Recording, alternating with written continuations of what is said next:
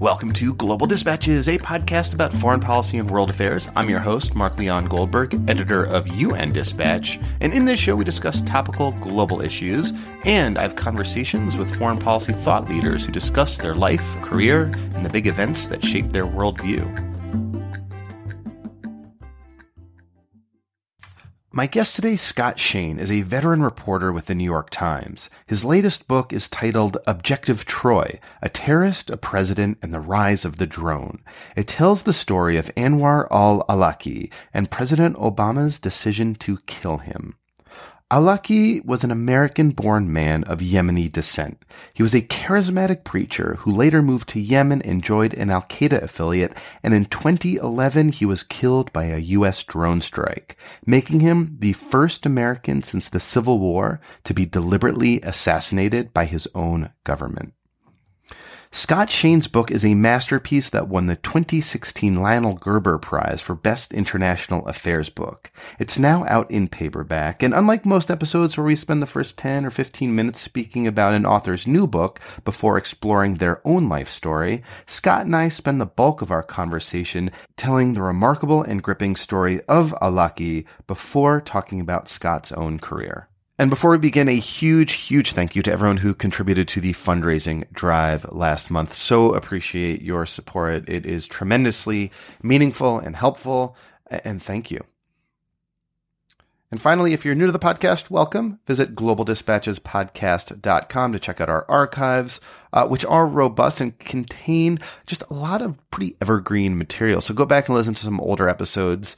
They will be as relevant now as they were when they were first published. And now here is Scott Shane of the New York Times. Looking for a trustworthy podcast to bring you unfiltered viewpoints and experiences on global health? Tune into Global Health Matters, the podcast that connects silos and amplifies diverse voices to give you a holistic picture. Each month, Dr. Gary Aslanyan from the World Health Organization hosts discussions with guests spanning former ministers of health, award-winning journalists and authors, and frontline public health workers. Join listeners from across 180 countries for an exciting Season 4, launching in June. Global Health Matters is available on Apple Podcasts, Spotify, and YouTube. His father, Nasser al-Awlaki, had come to the U.S. as a Fulbright scholar in the 60s and stayed for about a dozen years. Ended up with a PhD in agricultural economics. From and where? Taught for a while. He got his PhD at the University of Nebraska. But prior to that, he'd studied at New Mexico State. And it was when he was studying at New Mexico State that young Anwar was born. So he was born in the U.S., a U.S. citizen. His father returned, the family returned to Yemen when Anwar was about 7 years old. His father went on to become Yemen's agriculture minister. And What, isn't it like the government of Saleh? Yes. And chancellor of one university, founder of another, a very prominent guy. And somebody, I should say, ironically, given what happened later, a real admirer of the United States. He really loved the U.S. Is he still alive? Is he still around? He still is. Yeah, he's in his early 70s. Is he living in Yemen or the United States? He lives in Yemen, which, of course, is in the middle of a disastrous civil war. He's stayed there throughout. So Anwar spends his first 7 years in the U.S., arrives back in Yemen at the age of 7, speaking English better than he speaks Arabic, spends the years from 7 to 19 in Sana'a, the capital of Yemen, going to school. And then his father, sees for his son a future pretty much following his own path. So he wants to send him to the United States to get an engineering degree with the idea that someday he'll return to Yemen and help this country. For those who don't know, it's got about the same population, 25, 26 million, as Saudi Arabia, occupies the southern part of the Arabian Peninsula with Saudi Arabia to the north. And they're very similar in every way except that the Saudis got the oil. So the Saudis are obviously extremely wealthy, and Yemen is the poorest country in the Arab world and has a lot of problems. Lack of water being perhaps the most pressing one, poverty. And so the idea that Nasser al-Awlaki had for his son Anwar, who was an excellent student and showed a lot of promise, was he would go to Colorado State, get an engineering degree, eventually come back to Yemen and work as a sort of technocrat. His son arrived in the U.S. without any particular interest in religion, but discovered Islam in a big way. Of course, he knew what Islam was. He'd been to the mosque, but it was a fairly secular family. He really took an interest in religion, ironically, only after arriving at Colorado State, came in under the influence of some older Muslim students.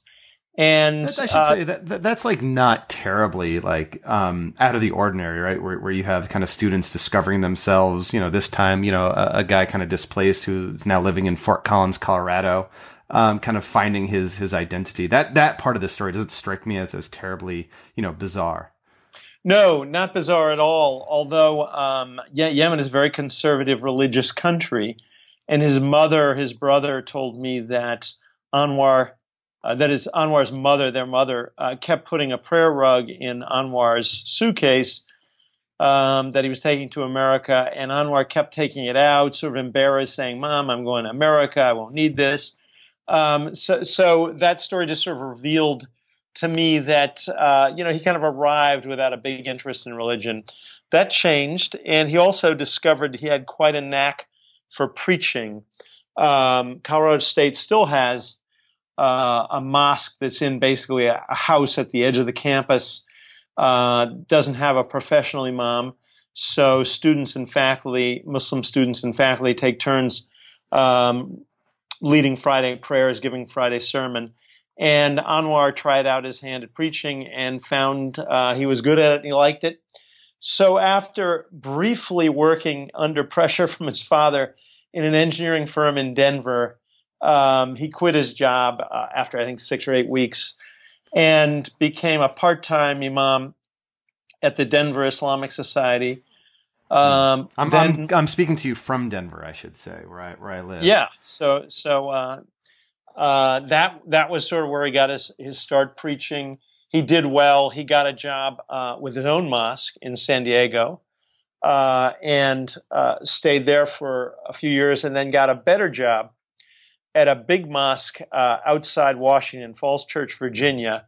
Darul Hijra is one of the big Washington area mosques, quite an important post in the Muslim world of Greater Washington. So I should say, up to now, what you have told me doesn't strike me as like terribly, unique, right? That you have, someone who finds religion, whatever religion it is, and, goes on to become a religious leader and a preacher, a rabbi, or a priest. Exactly. I think it's only unusual in a couple ways. One is that he actually comes briefly under FBI investigation in '99 in San Diego because of some people he's met, and they're worried that he's radical or connected to terrorists, but they closed the investigation pretty quickly. But the more striking thing is how successful he was. When he landed at Darul Hijra outside D.C., he began a PhD program at George Washington in, I think it was called Educational Development. And he was the main imam in this big mosque. He was only 29, not yet 30. He made his mark pretty quickly. He preached in the Capitol, U.S. Capitol, one Friday. He was getting on the speaking circuit and getting quite a reputation for himself as a sort of, hot young imam, so to speak. Spoke American English without an accent, very good at explaining things, a sort of warm style of speaking. And so if there was ever a case of the right guy being in the right place at the right time, it was Anwar al-Awlaki at this big DC mosque on 9/11, 2001. And how did 9/11 change him or change his worldview or preaching? Well, suddenly he was in this extremely tense and public role. First, in the days after 9/11, neighbors, non-Muslim neighbors, after hearing about some episodes of vandalism and threats toward the mosque, came out and surrounded it, holding candles, and there was sort of he was on TV talking about this. Then the national media discovered him. Here's this guy next to one of the world's biggest media markets, who speaks very good English and is able to answer questions about Islam, about Al-Qaeda. And of course, this was at a time when Americans were desperate to know more about all of this. So pretty soon, every Friday service, there are TV trucks in the parking lot. He's in the Washington Post. He's in the New York Times. New York Times described him as something like a young imam who's seen by many as having the potential to be a bridge between East and West. And so he's on TV, he's on the radio. So 9/11 has really put a spotlight on this guy. And he's enjoying the spotlight and wearing it well. He denounces 9/11 publicly, and one of the things I had to figure out in writing the book, given his later history, was whether that was an act. There was always this sort of suspicion among some that maybe he was always Al-Qaeda. He was sort of a sleeper agent of Al-Qaeda or something like that. But I found actually got his brother to dig out some old emails from the week after 9/11. And from that evidence, from conversations he had with his brother and with other sort of intimates, I was pretty much able to establish that he was quite sincere in denouncing 9/11, which he saw as a sort of drastic setback for Muslims, especially in the West. Mm-hmm. And he said in a sermon, with the media there and a huge crowd in this big mosque in the first days after 9/11, that the special role for American Muslims was to be a bridge between the United States and a billion Muslims worldwide. So he was putting out this message of sort of brotherhood. He was appearing on the panels that were very popular in the months after 9/11, interfaith panels, where you'd have an imam, a rabbi, and a priest or something talking about things. And I talked to some of the rabbis and Christian preachers who were on those panels. They were all extremely impressed. Found him to be friendly and warm and had no negative impression of the guy. And also super articulate. I mean, which is worth emphasizing. Probably why people were so drawn to him as well. Absolutely, and in a kind of in a low key, non-threatening sort of way. He's really not a fire and brimstone preacher. He's more he used humor, and he was very ambitious, I should say. Things were going well. But he was working hard to get his name out there. And as early as the San Diego years, he had his kid brother out on the sidewalk the summer his brother at age 17 visited him, selling audio cassettes of his sermons after the services. And from that, he hooked up with a publisher who started putting out his sermons and lectures in box sets on CD. Mm-hmm. And he sold, for example, a 53 CD box set on the life of the Prophet Muhammad. Just an epic performance. And he did lots of other similar productions, but basically stories from the Quran, from the Hadith, the sayings of the Prophet, and the early history of sort of the heroes of early Islam and so on. So he was steeped in that history, And, it's sort of the equivalent of Bible stories. He was just very good at telling them. And so what happened? So he's a young, articulate, popular, non-threatening, like the flavor of the month sort of imam in the Washington D.C. circles. What went wrong? How did this start to turn? Well, it turned very suddenly, and here's what happened. To jump forward slightly, at the end of March 2002, Anwar al-Awlaki suddenly got on a plane for the UK, and with the exception of one brief visit, he never came back. And at the time, and for some years thereafter, it appeared, and the word was that he was sort of fed up with the wave of anti-Muslim sentiment after 9/11 and just couldn't take it anymore, and that's why he left. In doing the reporting for the book, I was able to establish that was not what happened.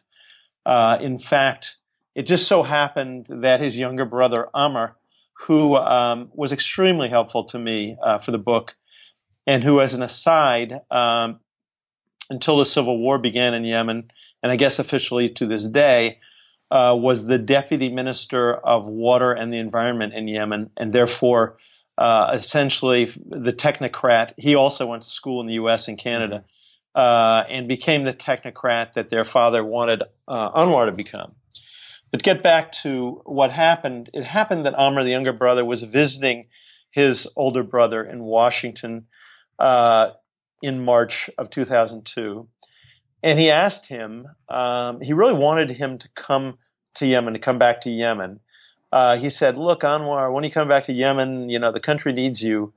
And to his great disappointment, Anwar said, you know what, things are going very well for me here. I'm really happy. Anwar was married with 3 kids. And, I really have no intention of moving back to Yemen. I'm staying here. Basically, I'm an American. I'm staying for the duration. And this struck the younger brother because it was a disappointment to him.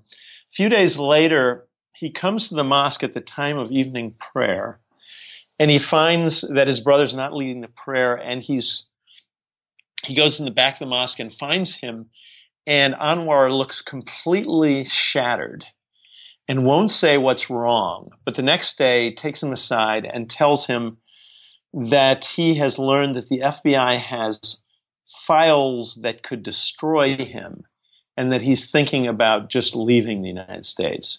And so what was in these files? After 9/11, the FBI, in this obviously frantic hunt for the next attack or anyone in the U.S. who might have some connection to Al-Qaeda, they learn that 2 of the 9/11 hijackers were praying in Anwar al-Awlaki's mosque in San Diego, and that one of those hijackers and another one turned up at his mosque in Virginia. Mm-hmm. So they set out to determine, is this guy, somehow a terrorist? Is he connected to terrorism? And they put surveillance teams on him 24 hours a day, unbeknownst to Anwar al-Awlaki. He has no idea that people are following him around everywhere he goes, following his wife around, checking out everybody he meets. And within a couple months, they are satisfied that he is not anything to do with Al-Qaeda. He's not a terrorist. He's not a danger. But in the course of following him, they discover that every week or two, he's going through an escort service to meet with prostitutes in Washington hotels. No. And so it turns out that what happened was that the madam of one of this escort operation, the manager of the escort service, called him because she had been visited by the FBI, and she basically was calling him to chew him out, like, why are you bringing the FBI down on my business? Because she suspected that because he was like a Muslim preacher in the aftermath of 9/11, that he was under FBI surveillance.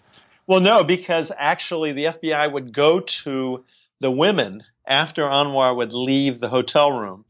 the FBI would show up and say, hey, about that guy who just left, what was he talking about? Who did he tell you he was? And, and so this is all described along with all the surveillance reports on Anwar al-Awlaki and his family in hundreds and hundreds and hundreds of pages of FBI documents. And so they didn't particularly care that he was visiting prostitutes. But they did have, vast amounts of files on this stuff. And that's what he learned from the madam when she called him, was that the FBI has been following you everywhere and knows everything that you've been up to. This is what panics him. When he says the FBI has files that can destroy him, this is the conservative preacher in a conservative congregation who has, sort of set himself up as a moral example and advisor. Mm-hmm. And it's a familiar story from evangelical pastors in the U.S. and so on. I was going to say the exact same thing. I mean, it's such a similar storyline as like the famous televangelists and stuff that kind of go down in exactly. Yeah. And this guy was Swaggart or something. Yeah. Anwar was exactly. And Anwar al-Awlaki was almost getting to be a sort of televangelist, of Islam. So he feared that the FBI would either charge him or leak the information, but could ruin him. And, I talked to people at his mosque and so on, and they said, yeah, that would have ruined him. Yeah. That would have been extremely humiliating. And again, he's a married guy with 3 kids. He had lectures on those CDs about the sanctity of marriage and what makes a good marriage and so on. So he just was terrified by this. I mean, it's one thing to kind of be terrified, right, about the the prospect that the FBI could ruin your career. It's another thing, for a peak against the FBI to turn you into like an anti-American firebrand. Like, yep. How did like that transformation happen? Well, that was a gradual process, but it began when he landed in the UK. Had an uncle there, who's a very wealthy man who's sort of back and forth between Britain and Yemen. But he had already been on speaking tours to the UK. These sort of all-star imams who would go around to Birmingham and other cities talking. And so he had some connections there. He began to give lectures in East London Mosque, other places. And something that folks might not be aware of is that at that time and until 2005, the level of rhetoric in the Muslim community in the UK was often quite radical. Fairly radical preachers were getting a lot of attention, and the authorities were tolerating it. And I think until they didn't. Right. Well, until they didn't, and that was basically after what they call 7/7/2005, which was when the big attacks were carried out on the London subway and buses. It killed a bunch of people, and that changed the atmosphere. But until then, and Anwar al-Awlaki lived in the UK from the time he left the US in 2002 until 2004. So he was there for a couple of years, and again, he started getting a reputation. But he found that the more radical he was, the better reception he got from these young Muslims. And he began to use the Islamic history stuff that it was his bread and butter, but to sort of talk in an indirect way about current events. And it almost became a kind of code language. So he was changing. You had all this ambition that had previously been channeled in the direction of bridge building and sort of moderation and brotherhood, and now he was getting some more kudos for talking more militantly. And of course, the world was changing as well. While he was there, the U.S. invades Iraq. That was extremely distressing to him, and I think he began to consider the sort of bin Laden line that the U.S. was at war with Islam. And I mean, he certainly had that personal resentment to draw on. Yeah, and yeah, exactly. I mean, in a way, there's a lot going on in his story, and most people are pretty complex animals, and he's no exception. I think his father's love for America comes into play a little bit at times. That Anwar may resent that a little bit, maybe rebelling a little bit against that. He may feel that America, as he becomes more religious and more conservative, he may feel that America, with its debauchery, had seduced him into visiting these prostitutes and It's sinning, not and his fault, may sort of clearly. blame Yeah. America for that. Yeah, yeah, must be somebody's fault. So then, how? At what moment did he make the leap, move to Yemen, pledge allegiance to Al Qaeda? So by the time he leaves the UK, he's still considering other careers. Interesting enough, for a while, but he gets to Yemen. He gets a following very quickly as a sort of Islamic scholar / leader, and he makes contact with Al Qaeda at some point, quite possibly when he is he's being followed around by Yemeni security, I should say, and that's partly under pressure from U.S. authorities. He's putting out more and more radical stuff now. He's put out something called The Constants of Jihad, which is a long series of lectures that pretty much, the title sums it up. He was getting much more interested in sort of the global jihad as proposed by Al Qaeda, and he's being hassled in Yemen by security folks, and then he's arrested. He's held in jail there in a sort of public security jail for a year and a half. He probably meets some Al Qaeda people in there. He also does some reading of some sort of foundational books on militant Islam. And when he comes out, again, he's sort of hassled by security as he travels around Sana'a, and he decides to move to the family's ancestral village, which is in a place called Shabwa.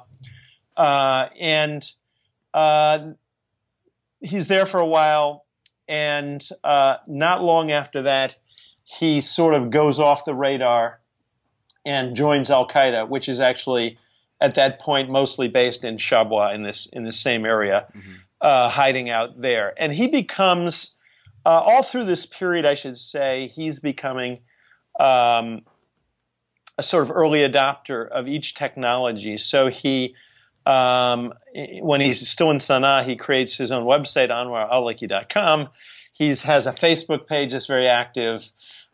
He's giving lectures over something called Pal Talk, which allows you to speak to a global audience over the internet. And eventually he's putting out videos and audio recordings on behalf of Al Qaeda on YouTube.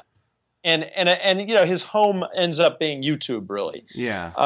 Not necessarily through his own efforts, but all his fans, his growing sort of global audience, constantly taking the audio from those old CDs, even his early stuff, The Life of the Prophet and so on, and puts that up on YouTube with beautiful pictures and so on, since it's just audio. And then he also has videos that he's making himself that go up there. So he becomes a sort of YouTube star towards the end of his life. And so, now, sorry, go ahead. Well, I was just going to say that. So by, he comes to, I guess, the second wave of American media attention to Anwar Awlaki. The first wave is after 9/11 when he's calling for bridge building. The second wave begins when he's connected to Nidal Hasan, that U.S. Army psychiatrist, Army major who decided to join the jihad at Fort Hood, Texas, and goes to a building at the fort and shoots the place up, kills 13 people. And it turns out he's been in correspondence with Anwar Awlaki. They had met in Virginia, and he's been sending Awlaki all these messages, most of them Anwar has not responded to, but he's a big fan. He's clearly been influenced by Awlaki. And Awlaki returns the favor by putting on his website a couple days after the shootings that Nidal Hasan is a hero, sort of praising this guy, saying that's exactly what the job is, what the obligation is of Muslims in the West, is to attack. So very directly endorsing the attack on Fort Hood. Quite breathtaking, yeah. And of course, there's also the so-called underwear bomber as well that was supposedly radicalized by al-Awlaki and if not directed by him. Yes, yeah. This young Nigerian who famously tried to blow up a plane over Detroit on Christmas Day, December 25th in 2009. Turns out he told the FBI, and the plane did not blow up. The bomb sort of fizzled. And that guy told the FBI that Anwar al-Awlaki had essentially recruited him, vetted him, approved him for an operation, introduced him to the bomb maker, and gave him the final instruction to wait till he was over U.S. soil before blowing up the plane. Subsequently, there's an attempt, people might remember, to blow up a couple of U.S. cargo planes, commercial cargo planes, with bombs hidden in printer cartridges, ink cartridges, and there's lots of evidence that Anwar al-Awlaki was tied up in that plot. So he's working very hard by 2010 to kill Americans. I think it's fair to say, and not just by inspiring them through enthusiastic YouTube videos, but operationally helping them along the way. Exactly. And when the evidence from the underwear bomber, reaches the White House, Obama directs the Justice Department to tell him, basically, would it be legal and constitutional for me to kill this guy using a drone strike? And the answer comes back, yes. And on February 5th, 2010, he goes on the kill list. And it's worth emphasizing, though, that this is extraordinary. I mean, there has sort of never been an American deliberately targeted by the United States government in such a way. I mean, we have the Fifth Amendment, we have due process. You're not supposed to be just killed by your government, by a drone necessarily, no matter if you're abroad. Exactly. I mean, the closest analogy I could find was way back during the Civil War when Lincoln. There were sort of gangs of Confederate marauders, and in some cases, Lincoln signed orders that if these guys were found, they could be shot on sight, essentially. But even that isn't quite the same thing because that was in the context of the Civil War. Mm-hmm. So this, in a lot of ways, was unprecedented. The justification that Obama and other officials have given to it is essentially. They often have used the analogy of a justified police shooting. That if someone is trying to kill innocent people, sort of pointing a gun around, and the cops show up, they can shoot that person dead without going to court, without getting any kind of a indictment or giving the guy any particular hearing.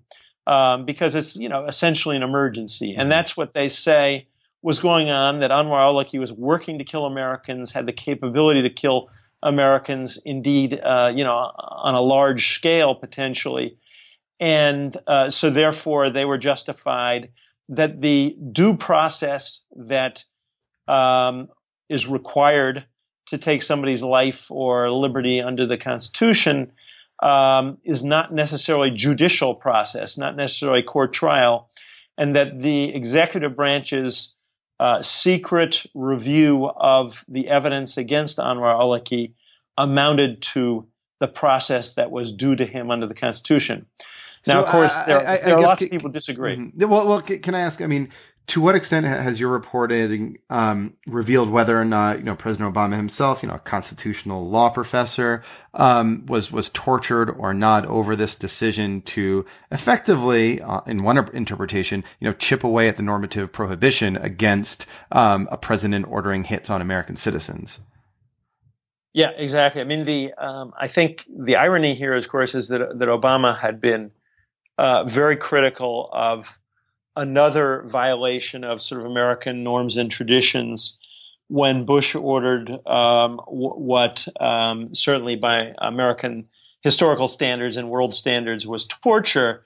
And that was ordered based on secret legal opinions from the Justice Department's Office of Legal Counsel.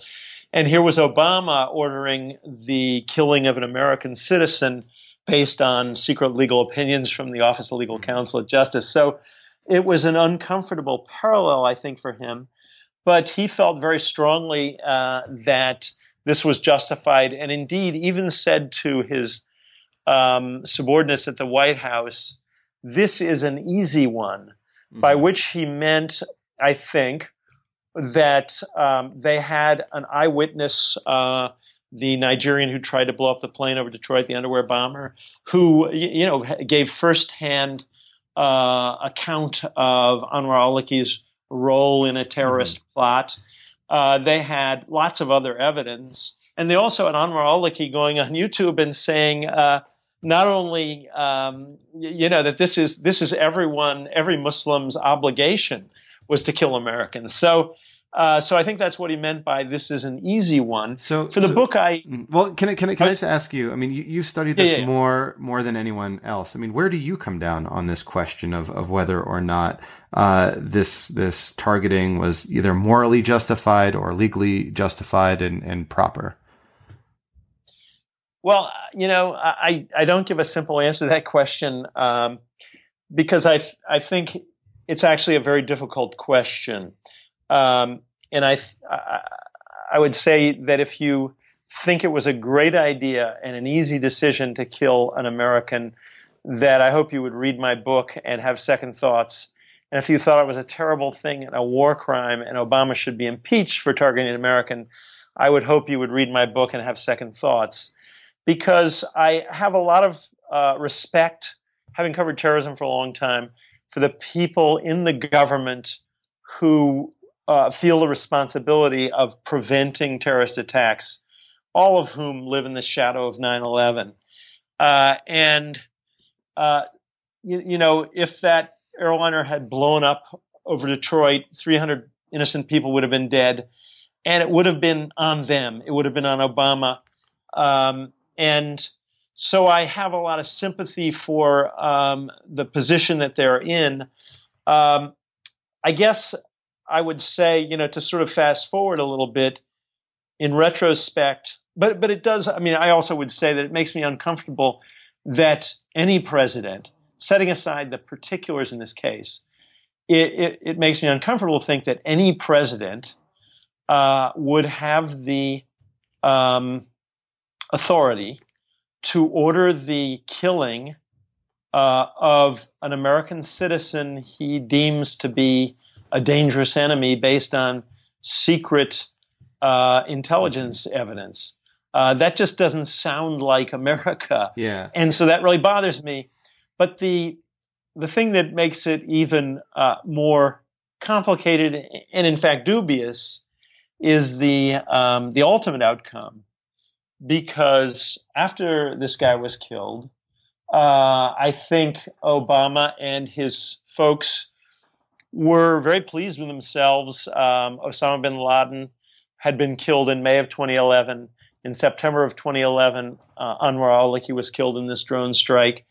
And I think they were feeling like, hey, notches on the belt. We're doing well here. We're keeping America safe. And, it's politically not at all a bad thing in the United States to be seen as tough on terrorism. But what happened afterwards, I think they had not fully reckoned with the fact that when you kill a YouTube star in the internet era, that he's not exactly dead, not in his most important role as a radicalizer and an Al-Qaeda recruiter.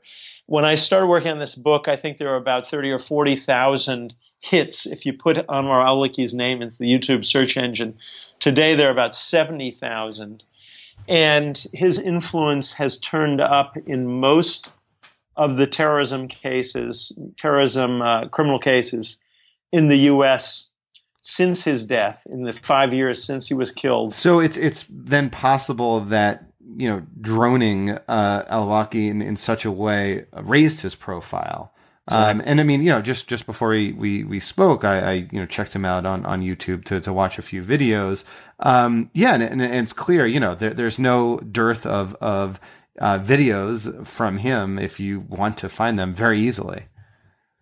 Yeah, exactly. And what I think part of his power as a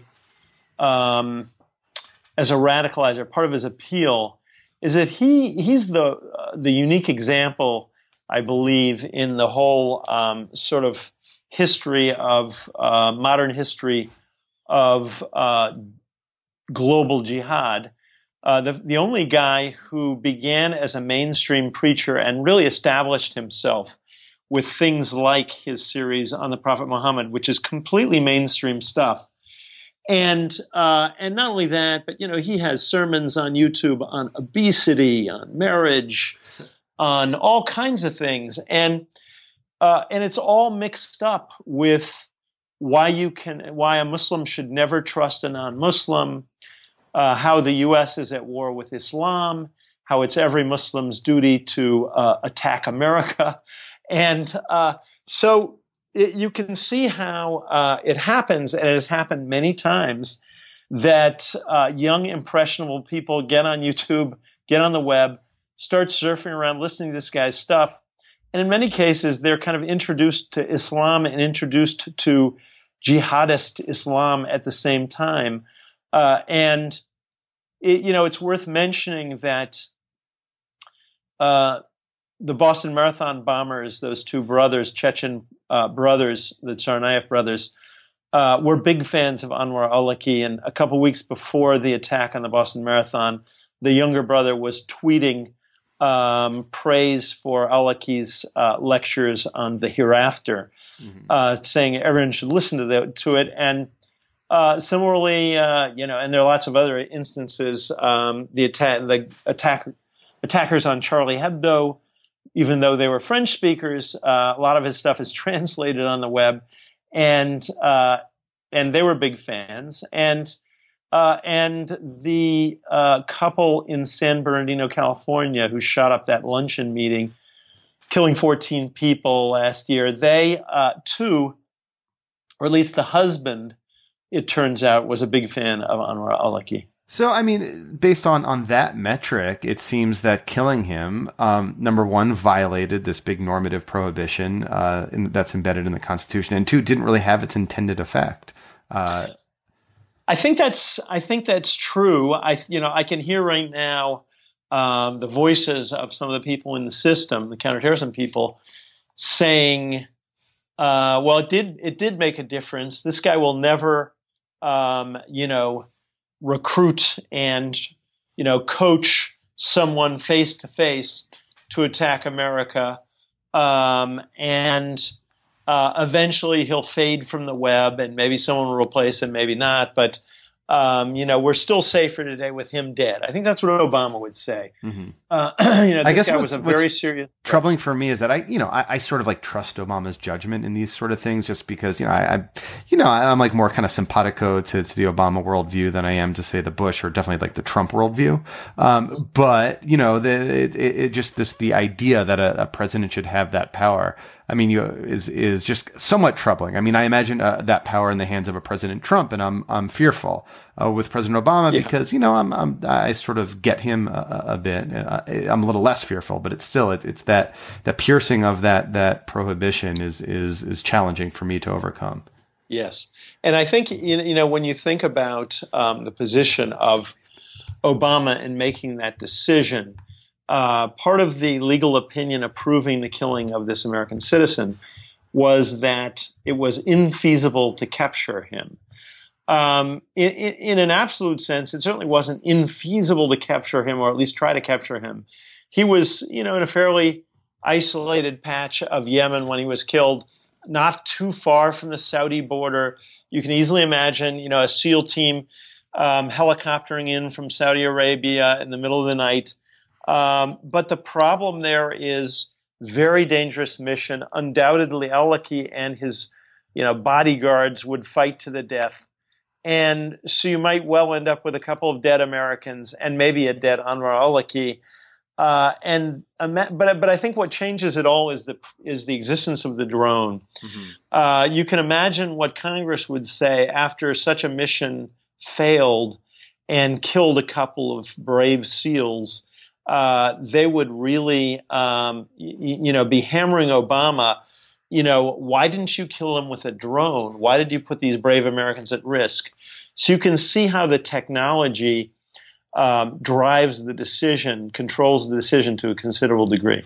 We've been talking for a long time about your book, which I think I'll mention. Won the most premier high profile foreign policy award, the Gelb Prize. So congrats on that. Thank you very much. And I'd love to just learn briefly though about you and where you came from and how you got into this line of work. So where are you from? I was born in Georgia, but I grew up mostly around D.C. Okay. Were your parents in government? No, my father was a chemical engineer and my mother was mostly a housewife. Okay. And so how did you get into journalism?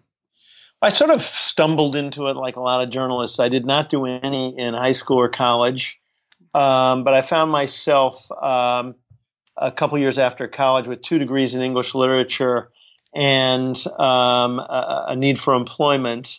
I was actually thinking about doing a PhD and trying to teach literature, but I wanted to get out and do something else for a while, and I'd gotten a master's in English literature, and so that's getting up and doing something else. Well, I literally thought, geez, I have a degree in English. Journalists write in English, I managed to get a job. The problem, in journalism is if you don't have clips, you can't get a job, and if you don't have a job, you can't get clips. And so I got around that by becoming a news clerk at the late, great Washington Star, the afternoon paper in D.C., which closed a couple years after I was there. But I spent about a year in that job, then got a reporting job in Greensboro, North Carolina, spent 3 years there, then went to the Baltimore Sun, where I stayed for about 20 years and did many, many different jobs, covering courts, covering medicine. I was Moscow correspondent. I'd studied Russian. The Baltimore, this is shocking. So the Baltimore Sun had a Moscow correspondent. It is amazing. The Baltimore Sun, for most of the time I was there, had 8 foreign bureaus, had about 15 people in Washington. The newsroom peaked at about 420 in the late 90s or around 2000. Today it's a newsroom of about 90. So the newsroom's from 420 to 90. And so what gave you the the itch to want to go abroad, to go to Moscow? I had gotten into Russia and Russian mainly through Russian literature. I went and spent a summer studying Russian in what was then Leningrad. And I had a wonderful time and, just got a real kick out of learning a language and sort of learning a culture from the inside. And of course, that was Cold War days when they were particularly fascinating. And talking about the late 80s? Or the I was actually there the summer of 76. Oh, okay. And then I went back as a correspondent from 88 to 91. So I was living there under Gorbachev as, the Soviet citizens learned about their history for the first time, learned about the West for the first time, as all the Soviet republics began to demand independence, and as the whole Soviet system sort of came apart. So it was an amazing time to be there. So did you, while you were there, was there a moment where you realized that you are witnessing just like a profound transformational moment in world history? Is there was there a single moment that you can recall, realizing that you're just in the midst of this? It was pretty obvious from the time that I went there at the end of 87 that was what was happening. That it was, that it was really a stunning kind of period. But I'll just mention one example, and that was there were the first free elections basically in Russian history when I was there, and they elected a Soviet parliament. And one day. And they televised the sessions of the parliament live. There was huge interest. and they could be pretty wild. And there was a famous Soviet weightlifter named Vlasov, Yuri Vlasov, who was elected to that parliament and took the microphone one day and gave this fire-breathing speech denouncing the KGB. This was the kind of thing, it was, until maybe a year before, maybe 2 years before, people didn't even mention the KGB, in public conversation. If you're at a bar or something, they would knock 3 times for KGB, or they would refer to them as the neighbors. And here was this guy on live national television describing the KGB as an underground empire, an evil empire, and all this stuff. So, it was just stunning what was happening during that time. Very exciting, and actually a very optimistic time for the most part. Do you ever know what came of this weightlifter? Did he die from natural causes? I think he did. It's funny. It's only when Putin came along and consolidated power quite a few years later that people who opposed the Russian government began to die in unusual ways. So how long total did you spend in Moscow? I was there for about 3.5 years at that point. I've been back a bunch since, but I lived there for about 3.5 years and actually wrote my first book about the collapse of the Soviet Union and essentially the role of information in collapsing the Soviet Union, sort of arguing that that Soviet citizens finding out about their past and the outside world was what made the place come apart, made the system fall apart. So I published that book called Dismantling Utopia after I was back. And how was that book received? Received well by those who took an interest. It certainly didn't make the publisher solvent, but it was great fun. It was well received. That's a good way. That's a very good way to describe book sales. Did not make the publisher solvent. I like that. But when did you, I guess, start in what you're known for now, the national security beat? Well, while I was still at the Baltimore Sun, after I came back from Russia, I discovered that the National Security Agency, which is right down the street from Baltimore, Fort Meade, right? Yeah. Fort Meade, exactly. The largest U.S. intelligence agency. That there it was sitting there, and I knew more about the KGB than I did about NSA. NSA was very little known at the time. A lot of people confused it with the National Security Council, didn't really know what it did. And so another guy and I, this is also speaks of the heyday of newspaper journalism. Another guy and I spent a year and a half reporting on NSA. And did a kind of massive explanatory series, 6-part series in the Baltimore Sun about, what the NSA was and what it did. So that kind of got me into that world a little bit. And after 9/11, I pretty much started writing about terrorism and counterterrorism related things. And then I moved to the New York Times in 2004 and kept on going, covering basically national security and related things. How did your reporting change after 9/11, or like how did a focus of it differ in any meaningful way?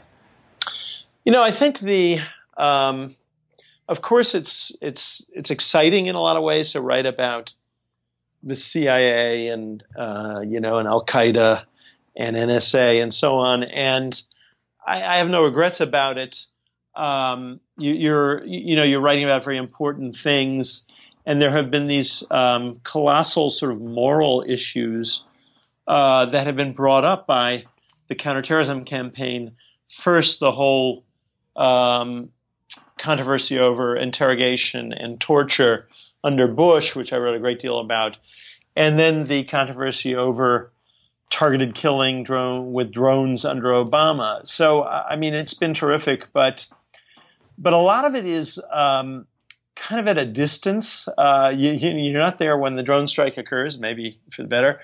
NSA is a black box. It's hard to find out about. I spent the summer of 2013 13 in a kind of closet at the New York Times in New York, going through 60,000 of Snowden's documents, and ended up writing some stories about those.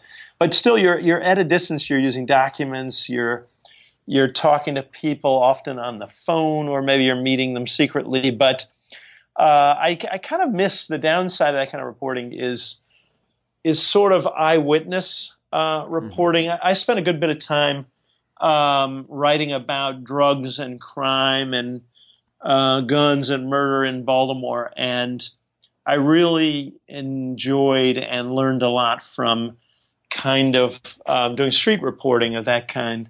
So I still kind of miss that. But like, I guess you said something earlier about like the kind of profound moral weight that is attached to some of the stories that you're covering. How do you, I guess, personally sort of navigate that, right? Like, how do you understand and approach like the moralistic aspects of what you're saying, of what you're reporting? Well, I mean, I guess in general, our job is to dig out the facts and publish them and leave the moralizing to others. But obviously, it's sort of, you have to make sense of the facts that you dig up. And, something that, I've never gotten so much overheated email than on the torture issue. And, I'd say it was about 50% people attacking me in the New York Times for, smearing the government in its attempt to keep the nation safe, and essentially taking the side of terrorists, and half attacking the New York Times for soft peddling torture and refusing to call torture, and so on. And so, but it was sort of fascinating. But I always go back to the factual side. So what I found most compelling about the torture story, for example, is that when the CIA was faced with capturing and interrogating al-Qaeda suspects, they had no recent history of interrogation, no experience in interrogation, and they turned to two military psychiatrists to design their program. It turned out those psychologists also had never conducted a real-world interrogation. And so it was sort of the blind leading the blind. And so it ended up being a sort of staggering story of government incompetence. And, a lot of it has come out since with the Senate's report. But again, there are moral consequences for all this stuff. But I don't see my job as being philosopher. I see my job as being reporter. I guess final question, because you brought it up, Snowden, and you have been being very deeply involved in reporting some of the Snowden leaks and the Snowden documents. Do you have an opinion on whether or not he ought to be pardoned? Well, it's funny. This week, as you know, all the major human rights groups have sort of come out at a splashy press conference to and that involves Snowden remotely from Moscow, to call for to pressure Obama into giving him a pardon. My surmise, my guess, my very strong belief is that Obama will decline to do that. But I wouldn't be surprised to see it happen somewhere down the road, because I think, the public and Congress was split on this, but I think it was about 50-50 between those who were appalled at some of what NSA was doing and those who supported what NSA was doing. But I do think that, as someone who'd written about NSA for years, I do think NSA, I kind of think of them as an outfit that went from being a mom and pop bookstore to being Amazon.com, but in secret. And the stuff that they were doing, they were able to do because of the cellular telephone revolution, the smartphone revolution, the internet. was staggering to a lot of people. And that was combined with the post 9/11 period when their focus was increasingly the United States and Americans because they were looking for terrorists in America. So, I think Snowden unquestionably did a public service. I'd be a hypocrite not to say that because, we published a lot of his stuff. And we think those articles were a public service. So telling people what NSA was doing. At the same time, you kind of have to understand that there have to be rules for government. And some of those rules involve secrecy. Personally, I think the secrecy is greatly excessive. And I guess I would as a journalist. Mm-hmm. I think of the guy as it's hard for me to think of him as a traitor. I think his intentions were quite good, and what he's accomplished was quite worthwhile. Whether he, still should be punished in some way for knowingly violating the law, as people who commit acts of civil disobedience often are, again, I'll leave that to the philosophers. Well, Scott, thank you so much for your time and for spending extra time, with me and with the listeners talking about, your own personal story as well. Thank you, Mark. I greatly enjoyed it. All right. Thank you all for listening. Thank you to Scott for telling this tremendous story. Before I sign off, I'm trying to gather what I'm calling stories of impact from you, the listener, that detail the ways in which the podcast has shaped your life or inspired you to action. Basically, I'm trying to attract advertisers, and I think a good way to do that is to show that this podcast is more than just something you passively consume, but rather it's something that inspires you to take some action, whether it's buy a book or check out a grad school, or think about the world in a different way. Anyway, if you have those stories, please email them to me. You can go to the contact form on globaldispatchespodcast.com and just send me an email letting me know how the podcast has inspired you to action or made you think about something differently. I would so appreciate it. All right, thank you so much, and we'll see you next time. Bye.